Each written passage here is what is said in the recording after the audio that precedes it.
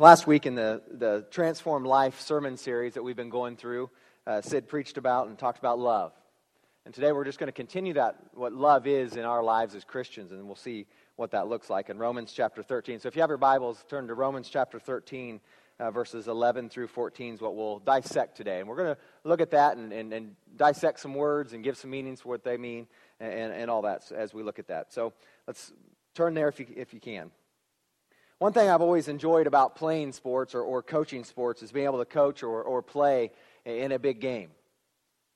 There's an excitement, there's an anxiousness, there may be even sweaty palms.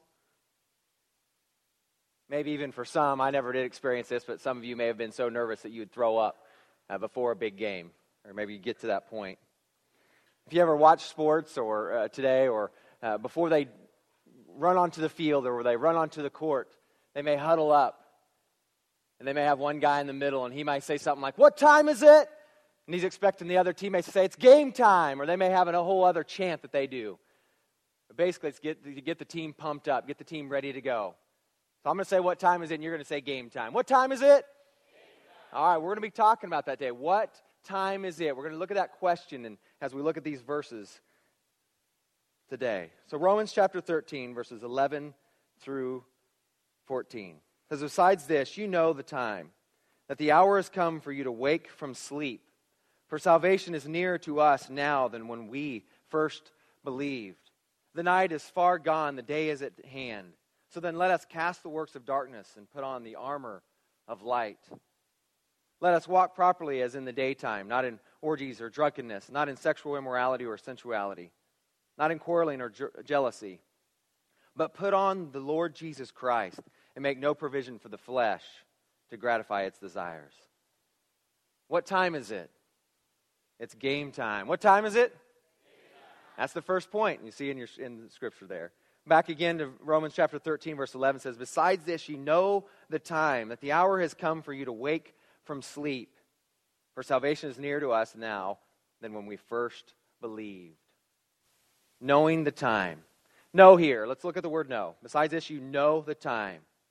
There's a great, some of you maybe have done Precept Bible studies here, or they do them here in Warrensburg, but there's a great website that says Precept Austin, and they do a lot of the word studies and a lot of commentaries. You can go to that. It's great. And so here's what they have to say about this word know from the Greek. Know is that perception, that being aware of, that understanding, that intuitive knowledge that only the Holy Spirit of God can give. He has given us as believers a spiritual sensitivity to the shortness of this present life in comparison to eternity. And it is a sensitivity that unbelievers do not possess, certainly not in the same way. This knowledge of time is an absolute knowledge, a knowledge that is without a doubt, and ultimately a knowledge that should spur us on to redeem every moment, in marked contrast to the lost world, which wastes every moment of their allotted time. Think about that. Knowing the time that we have is short. Knowing the time that we have is precious. A great example of just knowing the time is that of the wise men. Could you imagine their excitement when they saw the star? They knew, because of their past, that there's going to be a star above the city of David, where baby Jesus was to be born. So they knew that, and they followed that star, and they got to see baby Jesus. So it says, know the times. What about time here? The time of some decisive event, opportunity, or crisis. The word refers to a certain extent of time which is in some way marked to distinguish it from such stretches of time. John Murray says, time here is not time in general, but a time with distinct significance, a time charged with issues of practical moment. Time here is a season. It's not just the time we think of with our watches or our clocks, chronological time. Not just seconds, minutes, or hours. It's that time, knowing our time, knowing one day Jesus is going to return. Amen? I'm excited about that. Psalm 90, verses 10 through 12 give great verses on this time and life and puts it all in perspective in just these three verses. It says, the years of our life are 70, or even by reason of strength, 80. Yet their span is but toil and trouble. They are soon gone, and we fly away? Who considers the power of your anger or your wrath according to the fear of you? So teach us to number our days, that we may get a heart of wisdom. There's one man, as he read through this verse, he really took it in. And he took in the words of, 70 years, and maybe even 80 years. Which is to encourage us to number our days. Why? So that we can gain the heart of wisdom. And so what he did is he got a jar of marbles, and he said, okay, I'm going to go and add up for what I have for my rest of my days of my life. For every day that I have till I'm 70 or 80, if I'm lucky, I'm going to put those all in one jar. So I'm sure it's a lot bigger jar than this for every day. But he put those all in one jar. As he computed that, and every day he took a marble and put it into the jar. Every day for years and years he did that. Until one day, he called his wife in and said, honey, I'm down to my last marble. Let's go out for supper tonight. Can you imagine every day looking at that marble and knowing that day I either did something with that marble or I wasted that marble? Every day. Knowing that God gave us time for a reason. Through His grace, through His love, through His compassion, through His mercy. He gave us time. So I guess the question we need to ask for us this morning, what are you doing with your time? What are we doing with our time? Are we making it count? Are we even thinking about it? Are we being selfish about our time? Are we out doing what God wants us to do with our time? Are we making and multiplying disciples? Or are we putting marbles in? Just, that day was okay. Whatever about that day. What are we doing with them? We need to think about it. Think about the time that God has given us. Because it goes on to say in the second part of verse 11, what time is it? It's time to wake up, is what we see here.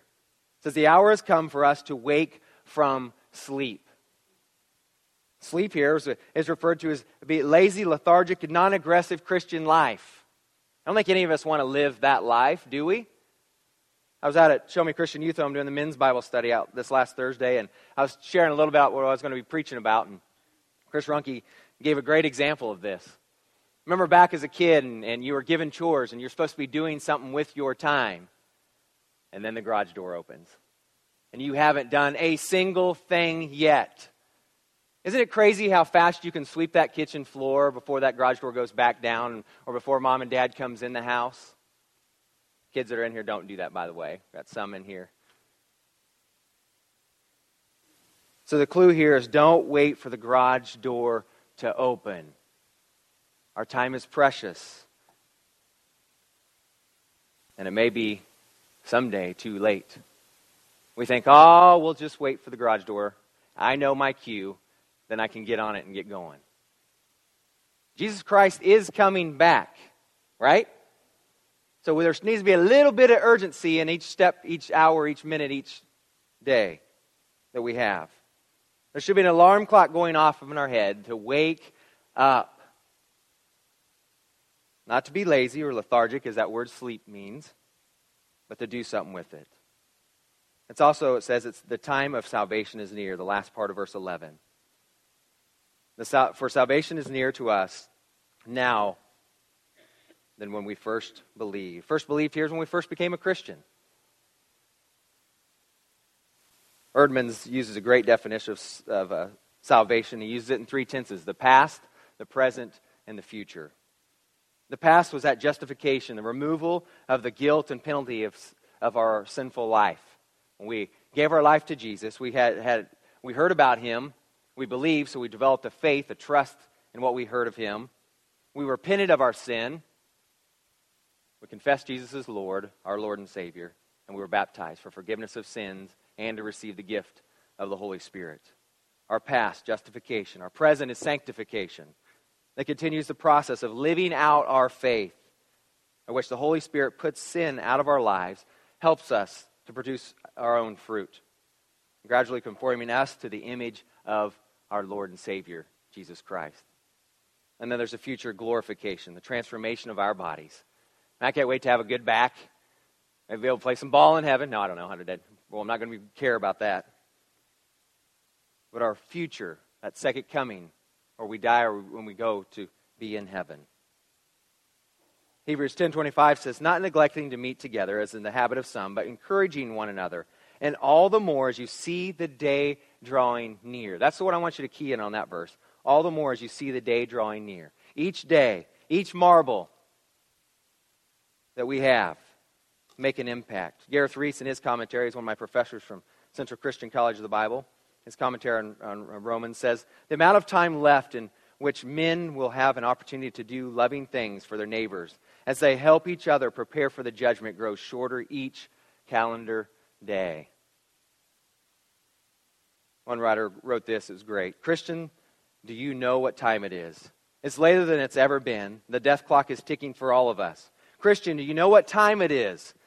It's the dawning of a new day. It's time to put off the deeds of darkness and put on the armor of light. It's time to take Jesus with you everywhere you go. It's time to get serious about your faith. It's time to stop sleepwalking through life. Look, do you see the first rays of dawn?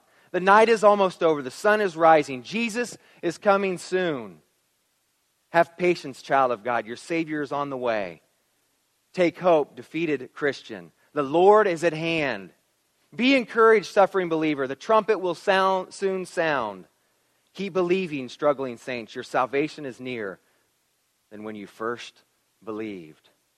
Christian, do you know what time it is? It's time to wake up and get dressed. So the next what time is it question in verses 12 through 13 is, it's time to let our light shine. It says there again in verses 12 and 13, the night is far gone. The day is at hand, so then let us cast off the works of darkness and put on the armor of light. Let us walk properly as in the daytime, not in orgies and drunkenness, not in sexual immorality and sensuality, not in quarreling and jealousy. So what time is it? It's time to cast off the darkness we see here in these verses. It talks about the night being far gone and day is at hand.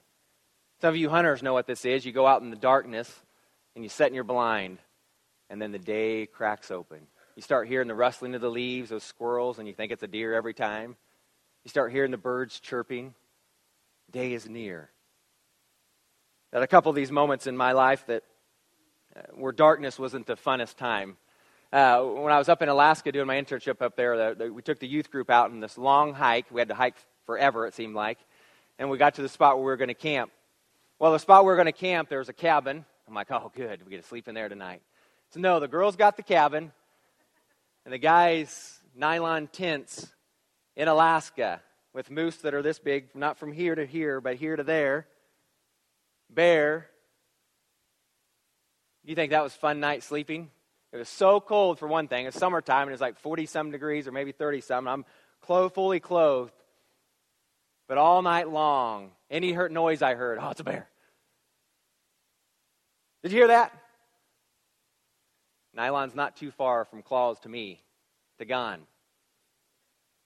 So I could not wait for that daylight to crack over. So I would have a sense of safety. I'd have warmth, but I also have my sight to see. A few months ago, we had a tough time in our family, and it was a rough few days, weeks, but we had someone try and break in our house. Well, I was actually here trying to pick up Hannah after a youth group event, and as I was driving home, I hear my wife panically calling me, and the two boys are at home. So me thinking I'm getting home, I'm killing someone. I'm not lying. I was in panic, and I was like, man, this is not happening, is it? I was like, no, it just has to be something falling in the garage. So I get home, nope, the gate's open. Someone tried to break in our doggy door. So I mean, fast alert, Hannah, stay in the van, lock it. I'm going to get the neighbors. It's him and his son, his guns. We're ready to go. Police come and everything, all that. I think I've maybe shared some of this before. But for me, those nights after that was hard to sleep as dad, as the protector of my home. So me and Easton and Sig slept on the front couch. Easton's my bat and Sig's my pistol. We slept on the front couch to be the protector of our family for quite a few nights. But I didn't sleep very well for a long time. And it's still hard at times now. Even last night, where there's a noise. I got up, checked everything. Everything's fine. All the doors are fine. It's not easy if you've ever had that happen to you. It's not fun. But I couldn't wait for that daylight to crack so I could see the safety. I could see what's going on. And there was a peace and a comfort at that time. It goes on to say that we're to cast off, lay, or some versions maybe say lay aside. The word picture here is that of taking off for a soldier. At nighttime, they don't sleep in their armor. Can you imagine Jesus' day to have all that armor on and just kind of fall back to your sleeping mode if you had your armor on? But no, it's to cast those off and to be able to sleep. Some of you have heard of Not a Fan. Maybe you've done the Bible study or read the book from Kyle Idleman. They have a Facebook page, and in their post this week, one of them says, the reason Jesus is so adamant about followers surrendering everything is because the reality is this. The one thing we are most reluctant to give up is the one thing that has the most potential to become a substitute for Him. Really, what we're talking about here is idolatry. So is your idol one of the things mentioned in this Romans chapter 13, verses 12 through 13? Maybe your idol is that of sex or of drugs, alcohol. Maybe it's that of pride, or maybe what holds you back. What your idol is trying to keep up with the Joneses. Okay, if I just have what they have. If I just do what they do. Life Application Bible has said this. Paul considers attitudes as important as actions. Just as hatred leads to murder, so jealousy leads to fighting and lust to adultery. When Christ returns, He wants to find His people clean on the inside and the outside. And it talks about works of darkness there. These are the deeds that are evil in our lives. Think of the things that maybe you would do at night that you would never do during the day. Think of the things you'd do when you're alone, but you'd never do if you knew there was people in your house or around you. We're to cast those things off like a pair of dirty clothes. Ephesians 5:8 says, for at one time you were darkness, but now you are light in the Lord. Walk as children of the light. There's a confidence in that if we walk as children of the light. So what time is it? It's time to put on the light. Put on here is the idea of putting on, clothed with Christ, putting on that armor now. Because darkness cannot stand the light. We're to put on the whole armor of God. Ephesians chapter 6, verses 10 through 20 gives us a great picture of this. I'm going to read that. I want you just to think when I read through the armor as we put it on. It says, finally be strong in the Lord and the strength of His might. Put on the whole armor of God, that you may be able to stand against the schemes of the devil. For we do not wrestle against flesh and blood, but against the rulers, against the authorities, against the cosmic powers over this present darkness, against the spiritual forces of evil in the heavenly places. Therefore take up the whole armor of God, that you may be able to withstand the evil day, and having done all, to stand firm. Stand therefore and fasten the belt of truth, and having put on the breastplate of righteousness, and the shoes for your feet, having put on readiness given by the gospel of peace. In circumstances, take up the shield of faith, with which you could extinguish the flaming darts of the evil one. And take the helmet of salvation and the sword of the Spirit, which is the word of God, praying at all times in the Spirit with all prayer and supplication. To that end, keep alert with all perseverance, making supplication for all saints, and also for me, that words may be given to me. And open my mouth boldly, this should be us too, boldly to proclaim the mystery of the gospel, for which I am an ambassador in chains, that I may declare it boldly as I ought to speak. So putting on our armor. And it goes on to say in that verse, walking properly. Every time we go for a walk, every time we're out, we should be preaching a sermon to ourselves. We should be living a life that others can see Christ in and through us. Being honest with ourselves, having mirror checks, looking in the mirror and what do I see? It's not easy, but it's good for us. Then it goes on to say, as in the daytime, the light. We should live as Jesus has already returned. We should live as Jesus is with us at all times. And bringing our sin to the light. Like a cashier bringing a $100 bill to the light. Is it counterfeit? Or is it real? Are we counterfeit? Or are we real? All right, what time is it? It's time for us to let our light shine. Why was it so easy for us as children to sing, "This little light of mine, I'm going to let it shine"? Why was it so easy for us as kids to sing that song, but as adults it's so hard for us to live it out? We could sing it boldly as a kid. We could go out boldly into our schools and to our friends. But as an adult, we want to snuff that thing out. We want to blow it out. We want to hide it under a bushel, as the song says, as Scripture says. But Matthew 5:13 and 16 says we are to be the salt and the light of the world. You are the salt of the earth. But if the salt has lost its taste, how shall saltiness be restored? It is no longer good for anyone except to be thrown out and trampled under their feet. You are the light of the world. A city set on a hill cannot be hidden, nor do people light a lamp and put it under a basket, but on a stand, and gives light to all in the house. In the same way, let your light shine before others so that they may see your good works and give glory to your Father who is in heaven.